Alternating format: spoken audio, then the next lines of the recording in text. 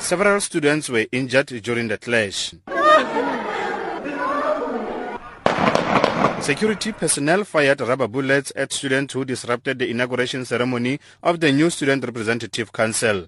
The students threw stones at the campus security. They say they are against the appointment of inauguration of the new SRC as there was no proper consultation. The former SRC member Mponazo says they will ensure that the newly appointed Student Representative Council is dissolved. What we are simply going to do is going to demand that management must remove all those people who are in there. We do not know who they are, and they must vacate the offices of the CSRC. They have sold out the revolution. They have sold out all the students who have been financially excluded. To this day, 2,000 students have been financially excluded, and they are sitting there and they are saying yes to financial exclusion. They must leave today. That's what we say. Some of the student political structures on campus hold similar views. Karabo Kau from SASCO had this to say. As SASCO, we are calling for by-elections, and we are saying that anybody who must occupy that office must be a person who went through democratic processes. Sure. They have never went through democratic processes. Why do we become expected to rally behind them?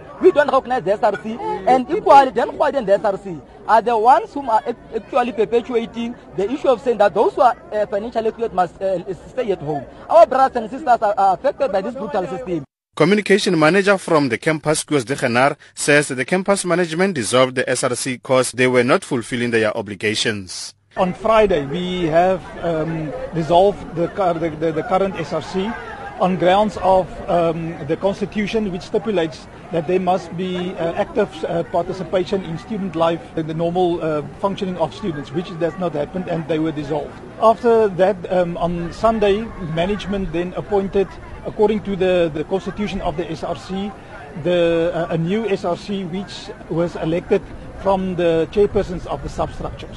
Meanwhile, some students at the University of Pretoria say they are tired of the ongoing racial tensions at the institution and want to return to classes. The university will remain closed this week following racial tensions which broke over the proposal to scrap Afrikaans as a medium of instruction. University management is still in talks with various stakeholders over the issue. These students are among those who have been holding prayer sessions and sit-ins calling for an end to the current situation. It started with education, with fees, with all these things, and then it started off to become like a racial issue. Fight for the right things and not turn against each other.